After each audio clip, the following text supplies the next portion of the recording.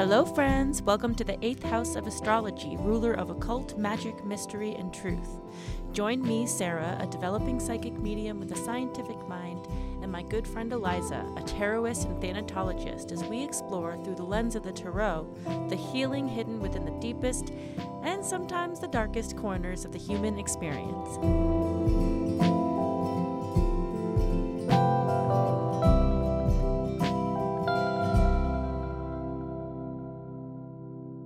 Hi.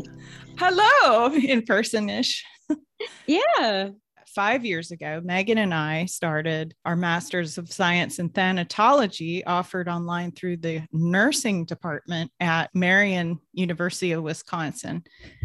And it's a weird degree. Nobody has it. So it was really magical chance that she and I ended up being in the same cohort and just really clicking, and bonding and finding that we had so much in common. And I remember in our thanatology program, studying palliative care, end of life, hospice, I discovered a hero, Stephen Jenkinson, the grief walker. There's been documentaries about him. And I just sort of went a whole direction where he's a social worker. And I was like, I could do this. And I really want to make it available virtually. That's wonderful because hospice tends to be so underserved, especially in different rural areas or even in overpopulated cities where families are being overlooked if they can't afford to pay for that service. And with the whole world having spent so much time on Zoom and other video conferencing systems, it's not something that they're unfamiliar with.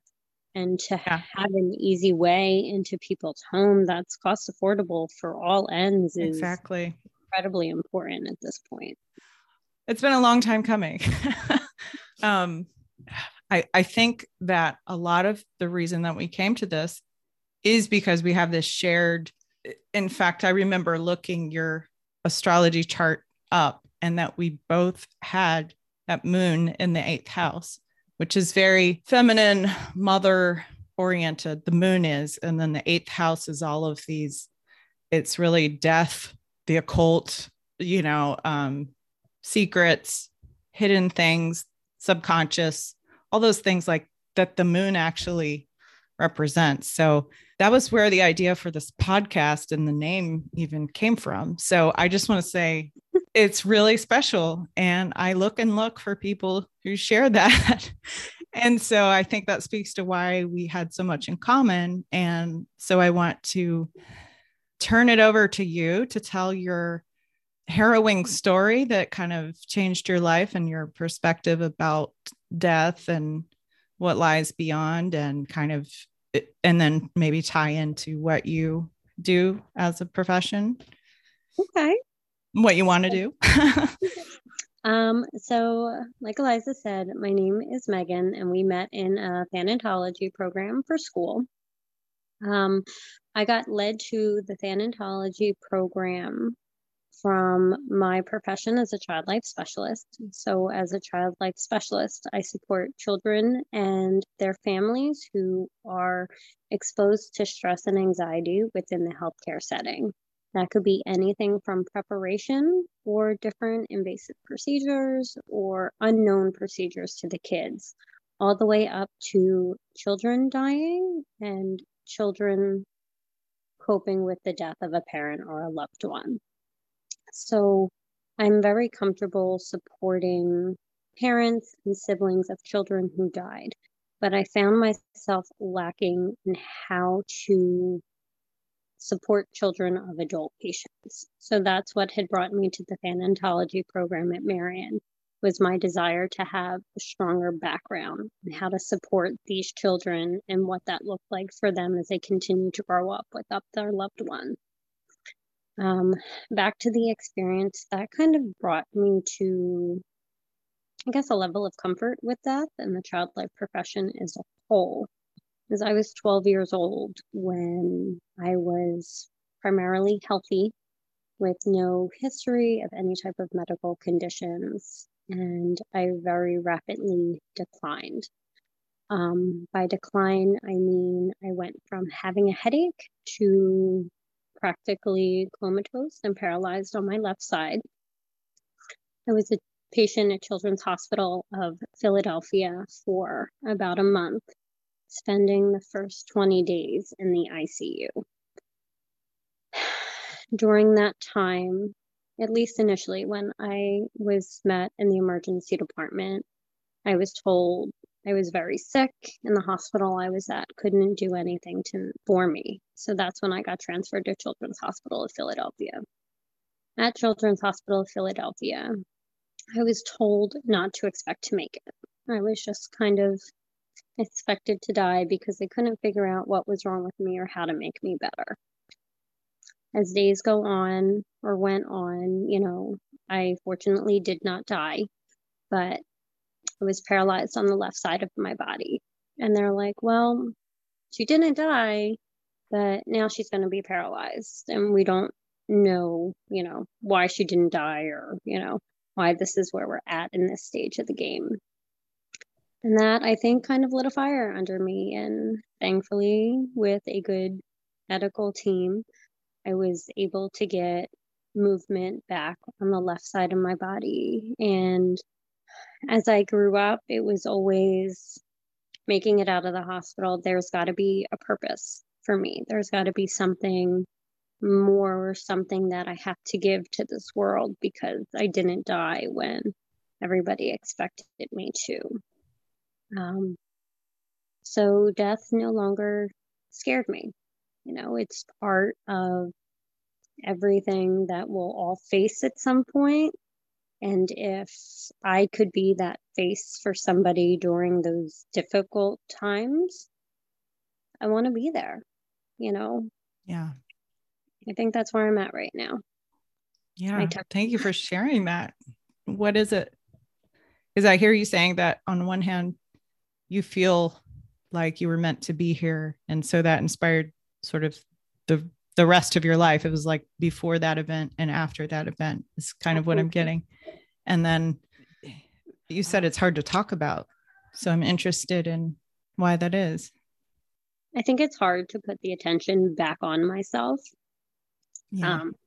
I'm now 29 years old, going to be 30 in April. And it was over more than 15 years ago for me at this point. So it's how much of it have I repressed? How much of it have I just moved away from because that was my life back then. And like you said, I have this new life now and this new perspective. It's also brings up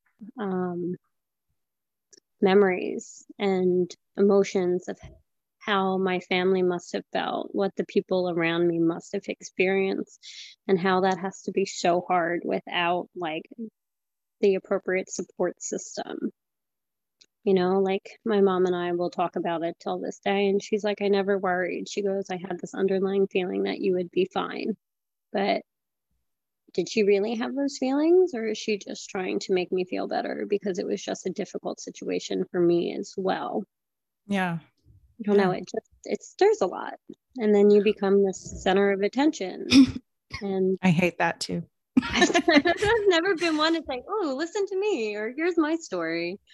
So it is the most difficult thing in the world. Like I'm finding that out both in practice with social work and these podcasts. I sound more awkward than I've sounded in my entire life because I'm telling my story and my truths. And I'm like, oh, the whole world, not that we have that many listeners, but, it could potentially reach just anyone that I don't even know, and how I say things and how it affects them. And it just starts me kind of spiraling into, whoa, this is wild. It's just little me. I'm just a speck in the universe. Yeah, but your speck shines bright, and there's no reason to undersell who we are. I think it just takes time and effort to be comfortable shining in who we are. Like I like me, and I think in liking me, it gives people permission to like themselves as well. And you've been with me through losing pregnancy, and that I feel like a lot of my journey was pouring my spark, my speck, whatever, that brightness into raising my children and into conceiving and desiring to have children with my husband now, which never came to fruition. But then I started looking at the whole thanatology, grief, end of life. I realized that we came together later on, and that maybe our union was more about closure than creating beginnings. And I started feeling really like that was a really beautiful thing, because end of life and closure is just as important as the other stuff, the beginning stuff. Right. It is a cycle. It's interesting to me too, that like your mom, you don't come from a religious background. So to have that faith that you were going to be fine, whether you know if that's true or not. So I want to hear like about your personal experience and any, like you said, memories. I'm sure that working with children facing similar circumstances, that's the support that you offer that you said your parents didn't maybe have. And that's kind of what led you to, I'm thinking that was kind of full circle and led you to be that person. Absolutely. Well, you know, I feel like when you talked about your own experience, it was as if you were reciting it from what you were told from not you. So I have, you know, I wonder if you have any specific glimpses or anything that you actually remember experiencing during being in a coma and the strange illness and being in the hospital, feelings you felt versus, or if you didn't, you know, you might have really blocked it out or. See, I think that's what I struggle with it being so long ago and all the years of suppressing. So like when I meditate, right? Everybody pushes meditate. When I meditate, I find myself back in my state of illness.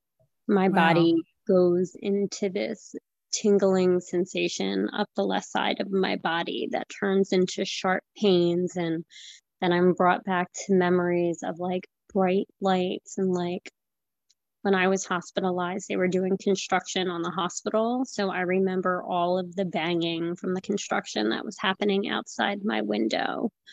I remember the frustration of meeting with my doctor and him trying to get me to realize that my arm was connected to my body.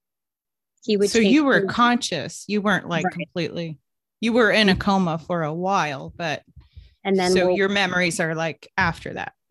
Yeah. So no memories of during the coma.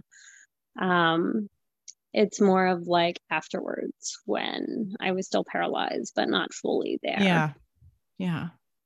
And then as I got better, I remember going to PT before I could leave the hospital and how difficult it was to physically walk out of the hospital when this process had ended for me. But the whole near-death experience things that like we talk about, I can't say I have any memories of those things. Like I can't say I remember being outside of my body watching what was going on at this point.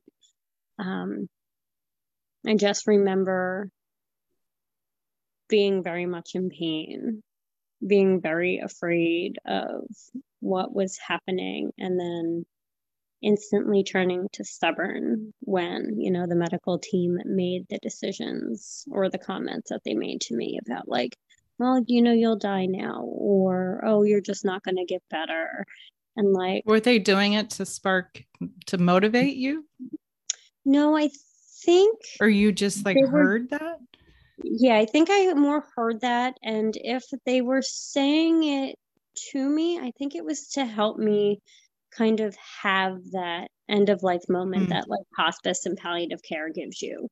That whole give you the time to be comfortable and kind of have life end on like your terms per se. Where you realize it's happening and you accept it and you move into it instead of it being a shock to your system. Right. But I don't know if I would have had that much time, like it was in the afternoon, I was playing soccer, had dinner. By, an hour or two after dinner, I had a headache, and the headache turned into, vomiting and inability to move within an hour, and the decline just cycled. So was it a stroke? Or like what was it? They don't know? They don't know. They say they won't know unless it happens again. But they're between hemiplegic migraine and viral encephalitis. Mm-hmm. And then this like cycle or circle of unknown. Yeah. Because whatever it was, they're like, oh, you shouldn't have gotten better. Those medicines shouldn't have worked. Or like, the infectious. But your stubbornness, your personal, energetic, spiritual you. It's like, nope, this isn't going to happen. So I'm here. And I'm using this second chance, I guess, as an opportunity to support people through traumatic experiences in their lives. It allows me to be comfortable in those incredibly trying and difficult situations to just create space for people. That's profound. I don't know what to say. I don't know. It feels right. Like you talk about your callings and where you're meant to be. And yeah. Sometimes, we learned about it all in our program about resilience and traumatic growth. And you're a walking demonstration of, it's definitely not something to just go around and say like, oh, you're so strong. You're so strong. That gets really old for people like us who are strong and have been through a whole lot. Because it's like, yeah, can I just lay down all my baggage now? Can I just stop being strong? It's exhausting, right? It burns you out, like we've talked about. So it's this empathic gift that we've been given to have experienced something and then to feel what others are going through and be able to support them. Mm-hmm. But clearly there's a curse having had that trauma, but that's the curse element to it. So it's like, how do we, our whole show is about those themes of healing those traumas, those wounds, those things that we suppress, like you said, and are in the hidden most recesses of ourselves, and we don't want to talk about them, and they're difficult. And so I see, with it being so hard to talk about myself, I love to help others. I love to help others process what they need to, but I am so uncomfortable processing my own stuff. So I don't know. It's just a constant learning experience. Right. And at some point we have to process our own traumas, right? Because eventually they're going to surface. You either process what has happened, or when your subconscious is ready, chances are you won't be, but it's going to surface. And like, are you going to be prepared to process when your body and mind determine it's time to process? I've experienced a really strange, like, reawakening of the things that I was kind of bullied about as a child. My shyness, introversion, awkwardness, social anxiety. I think a lot of this is the isolation from the pandemic and being able to be really, really reflective, self-reflective.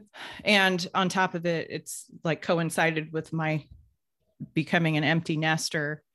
And except for that, I have all these animals, but that just happens. I don't know. They come to me. But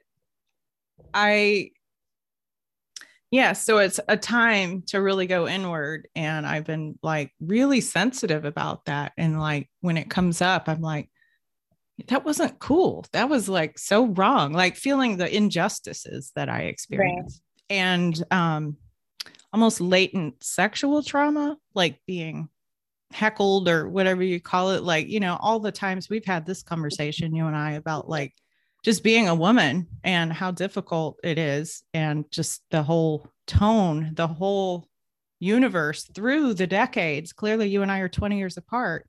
Right. And with that just being so prevalent in our culture, and it finally starting to the tables turning with women coming out and saying, it's really messed up, that this whole rape culture, like we're just objects and we're supposed to just deal with it. And anyway, so like that stuff resurfaces for me, and I start getting so angry, and it's almost like I can't think ahead or think past it or function. And it really, it just starts coming up, especially in social work and learning about social injustices. And Right.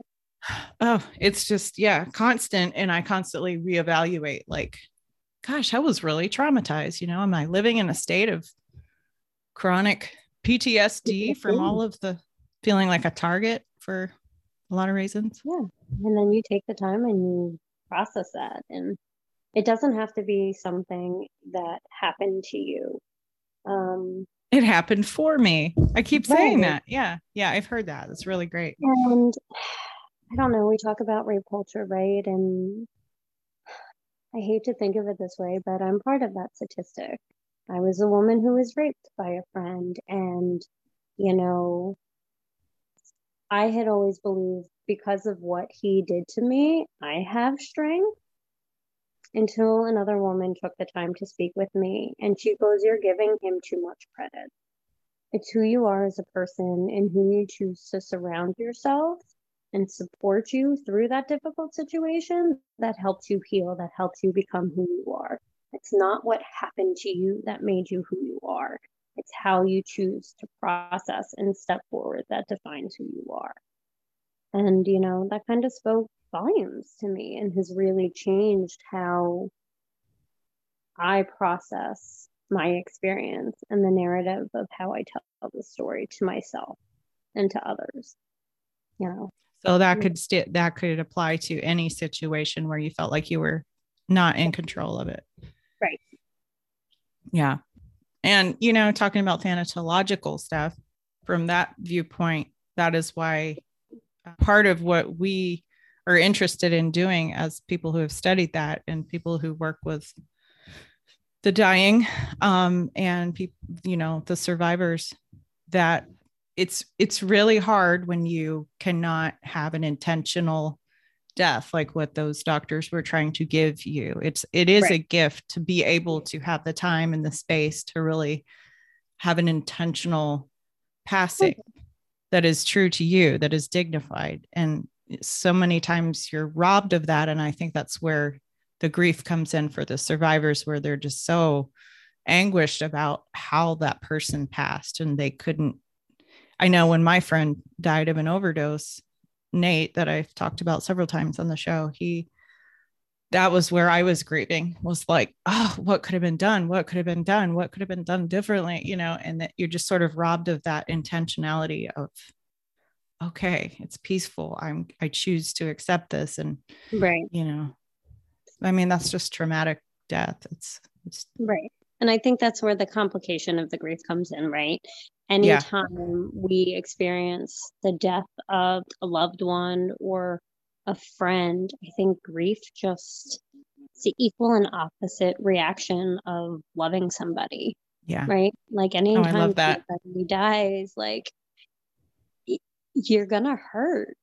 And like you can't just expect the hurt to stop 6 months, a year later. Like you spend a lifetime loving them. I think when you don't get the intentionality of having a good death, or, spending your dying days with said individual, doing what's authentically right to both of you in your relationship together, it just makes that grieving so much more difficult. Yeah. I don't know. Yeah. And maybe it's like the swiftness sometimes when it's unexpected and it's sudden.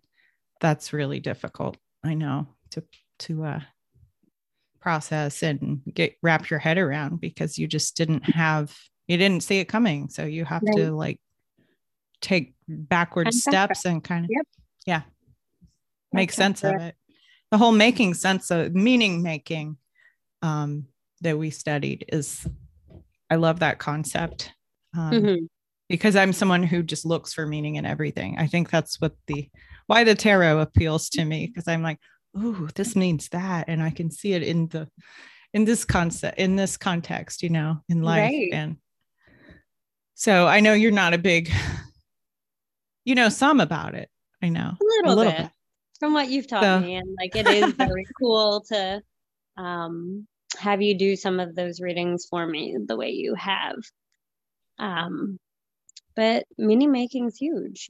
As humans, we don't do well with ambiguity. Like, we need to know. We want answers. We want closure. And, tarot can provide that for people, if you're willing to believe.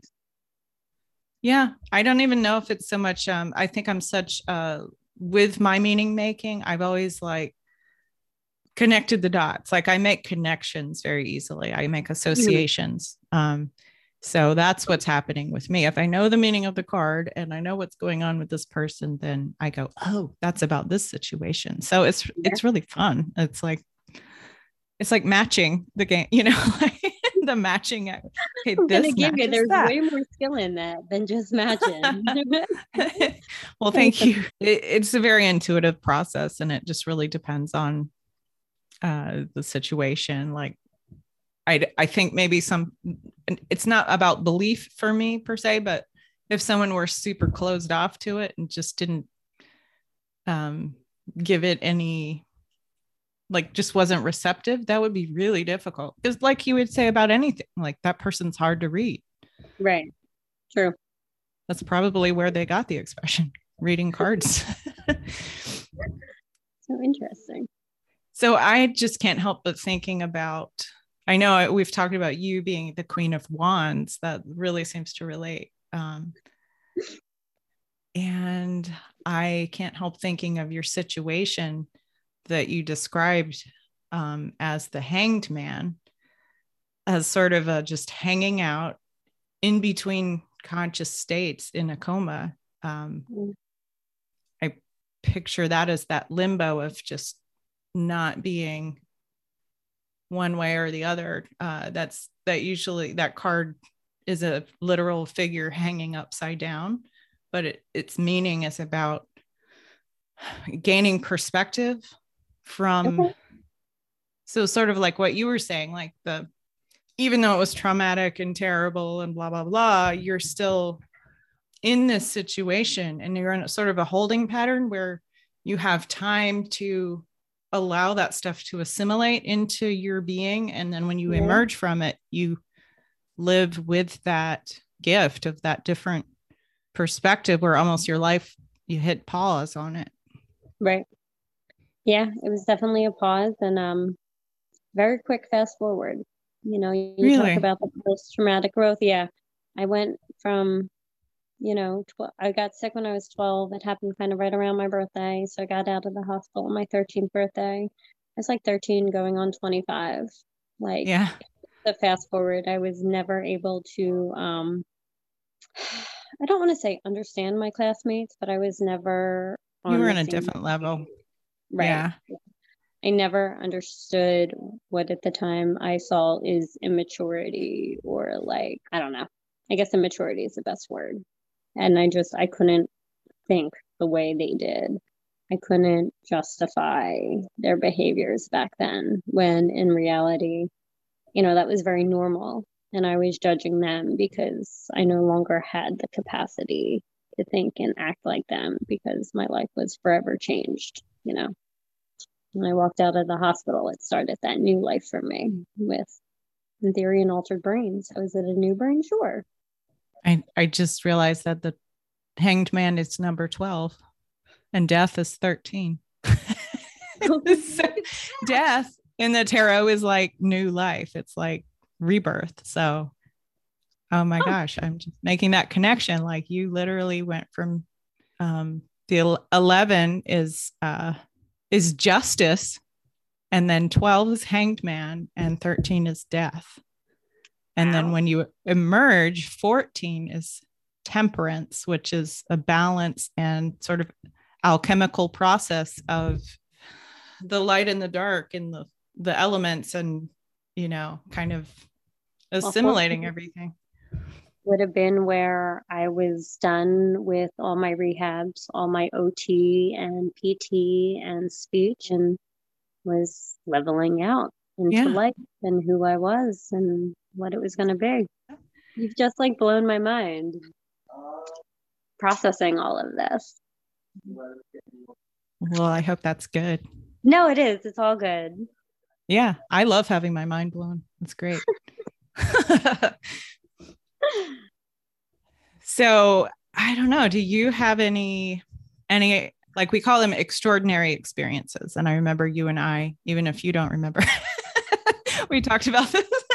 We shared a week where we presented on our discussion forum where you and I partnered, and you did near-death experiences and I covered extraordinary experiences, which are, because you've had that and I've had the other. I've had, I saw a friend appear to me as an apparition, and that was like a huge reason I went into this program, because I wanted to understand, to make meaning and make sense out of why on earth did I see that? Was that a hallucination? Was it real? Like, so I'm just curious, like maybe we could do an extension of that week where we talked about those amazing things.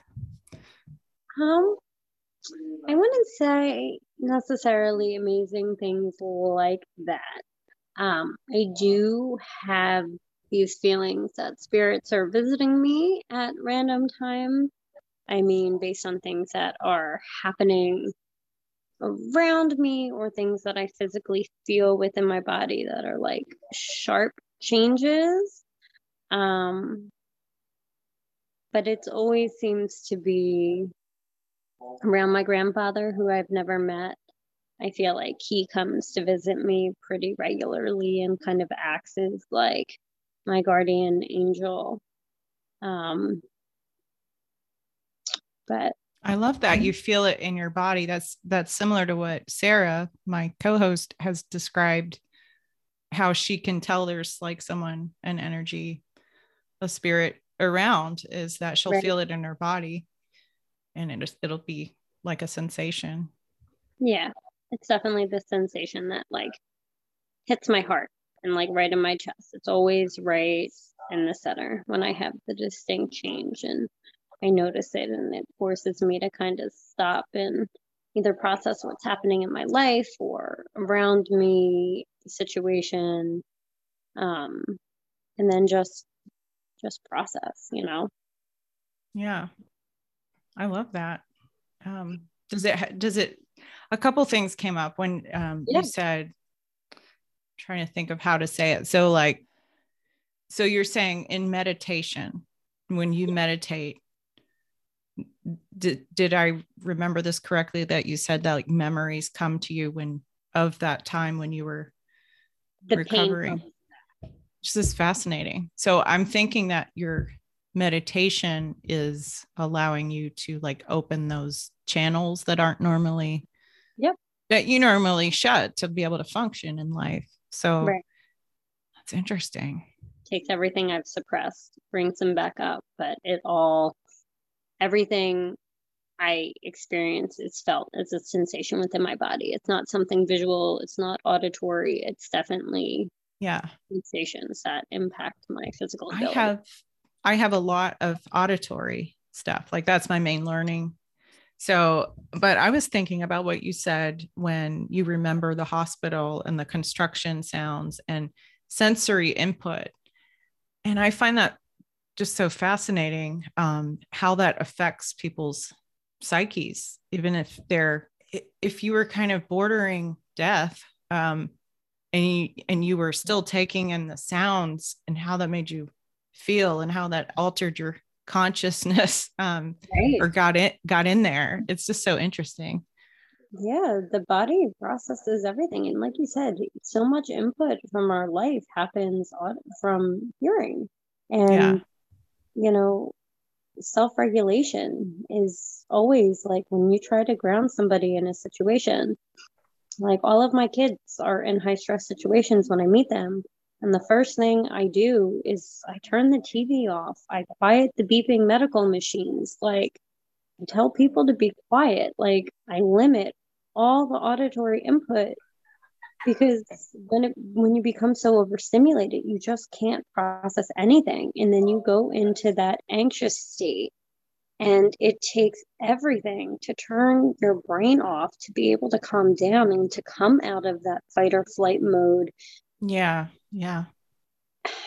And like in the terms of end of life, like we all strive for that peaceful death, right? That death, The temperance, the temperance that is after death, or, at however you look at the cards sequence. Right. To allow for families and loved ones to be there and know that their loved one can hear them kind of like all the way up until the end, and just to be aware of that and make those final moments quiet and peaceful is a big deal. It really is. Yeah. Especially children. I would think, I don't work with them in the capacity that you do, but just knowing how they have not maybe they don't have enough life experience to know how to take deep breaths to self calm and self regulate and reduce the anxiety and the stress that is happening inside of them. Would you consider yourself an empath? Yes. Yes, I thought so too. So my experience of being an empath always happens physically. Does that happen to you? Yeah. I do. So kind of what you were saying. In my stomach and sometimes even in my skin. And when it's in my skin, it's more of like a full body. It just goes everywhere. Yeah. And as that empath, I feel it in my body. I could like walk in the room across from a person. Right. And feel it. Like, or I not don't even know what's going on or who the person is, but I'm just like something somewhere is not right. And then that's when you start talking to people, right? And you get the auditory confirmation that, something is not right. And then you're like, oh, the body feels right again. Oh, yeah. Yeah. So it's almost like a premonition in your body. Yeah. I was talking in another episode of The Empress about the mother archetype, where I first experienced that when my mother had her own near-death experience, when she had my sister. I have two sisters, the second one, and my mom has a clotting disorder, so she can very easily hemorrhage to death. And the baby just flew out in the middle of the night when she was going to the bathroom. Right. Baby was in distress. My mom was in distress. She was fading quickly because she was basically bleeding out. And I think I got some glimpse, even though they had someone come take care of me when they went to the hospital. I have the memory of that at that moment, I think it transferred to me, and I started experiencing my mom physically within me, like as an empath. So I think that was where I became aware that I had that quality to me. So the last thing I was thinking that I wanted to tie in was, we've talked about, there's this podcaster who is like an instructional tarot podcaster. And he talks about meditation, and that some types of meditation, like he says, for some people that can actually, and he's actually going into counseling. He thinks, like, he looks at the tarot and he looks at the different elements, and he's like, for different people experiencing a certain elemental type of high stress, that meditation in certain forms may not be beneficial. It might actually trigger. Very interesting. So you said environmental. So elemental, I think I said. Elemental. Well, the suits in the tarot are based on the elements. So the wands are fire, let's say. Right. So, and the swords are air. Both of those are very intense. So then there's water and earth. So you kind of want to go with your opposite, what you're like. So you're a fire sign, you're Aries. Yeah. So water might be a better situation for you. And like for me, air and earth I'm so in my head. Air people are like thinky, like overthinker crazy. And getting on the ground, being in nature, laying in the grass is so healing for me. It made a lot of sense to me. That's all. No, I tried a float recently. Do they have floats by you? They do. Yeah. Okay, so I just did my first float, I guess within the last month or so. And it was fascinating. Like, I'm not quite sure how I felt about it, but like, it wasn't painful. And it was the most time I had spent with a clear mind, grounding myself into my body and who I am as a person. That's fascinating. Maybe I'll have to go back, try another float, see what Or that just does. maybe how you think of it. Just like maybe I don't need to keep feeling this like burning, tingling. Like maybe I need to cool that and like get in some water and talk about temperance, if that's how you come out of the near death experience and you're finding that stasis, that equilibrium, maybe something that counteracts that feeling. So I could imagine that would be watery things that quell that burny type. Is it like a burny sensation? Yeah, it almost feels like my skin's on fire. It's like pins and needles, like this, like skin on fire. Well, there you go. It's a feeling that I try very hard to avoid. So I like this. We're going to try a new element in the meditation round. Really cool. Well, is there anything you want to share as far as like what you see yourself doing soon or working with, or see myself doing soon? That's very kind of a vague question. I was like throwing stuff out there. Maybe you catch something. I don't know. Like, I'm so grateful to have had this opportunity to talk about this and my experience. And you've once again been able to show me things that I wasn't aware of before our interaction. So, like, forever grateful that our thanatology program brought us together. Me too.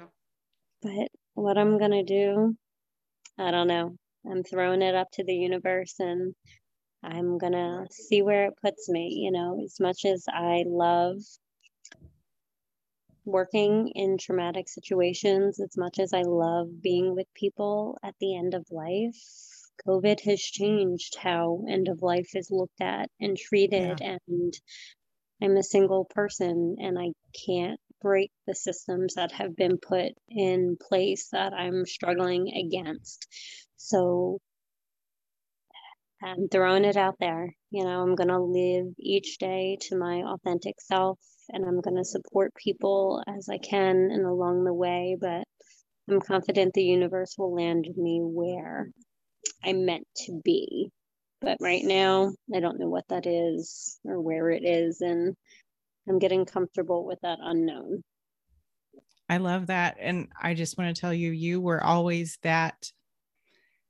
strangely that fiery rock. So you're lava to me.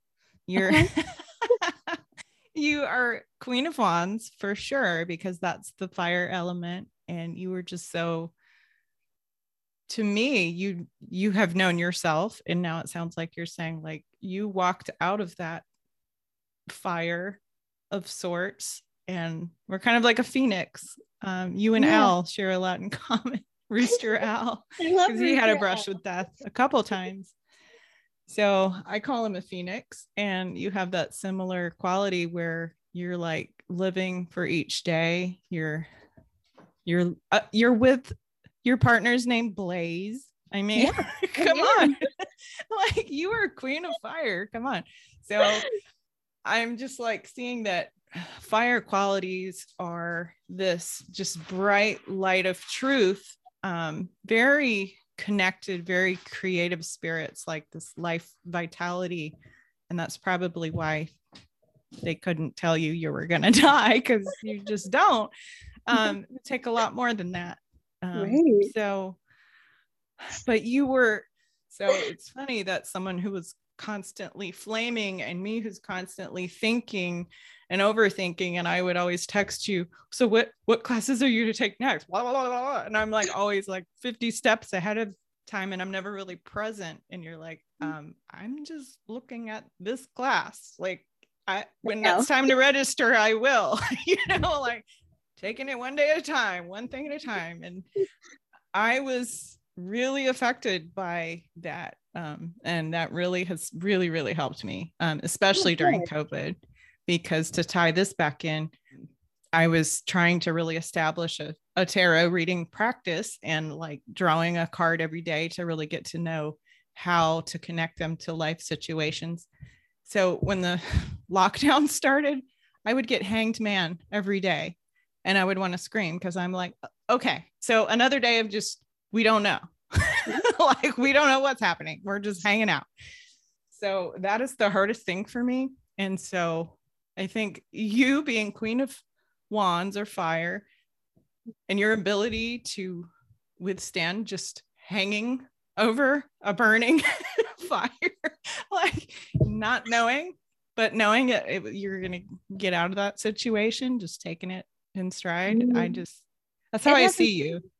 I was really like, I need to have control over myself and my situations. And like, yes, I could be hanging over this fire, but like, I always have an escape route planned, right? Now I'm like, that structure, that constant planning, when it doesn't happen because we've been hanging for years now. Yeah. It's got to be bigger than me. The fire and that love has just got to flow me to wherever is next. And I will stand there and burn wherever I need to burn. Well, I've learned so much from you being like that. Well, it was so good talking to you. It was great meeting you. Yeah, right. Even though we already know each other, soul to soul. Right.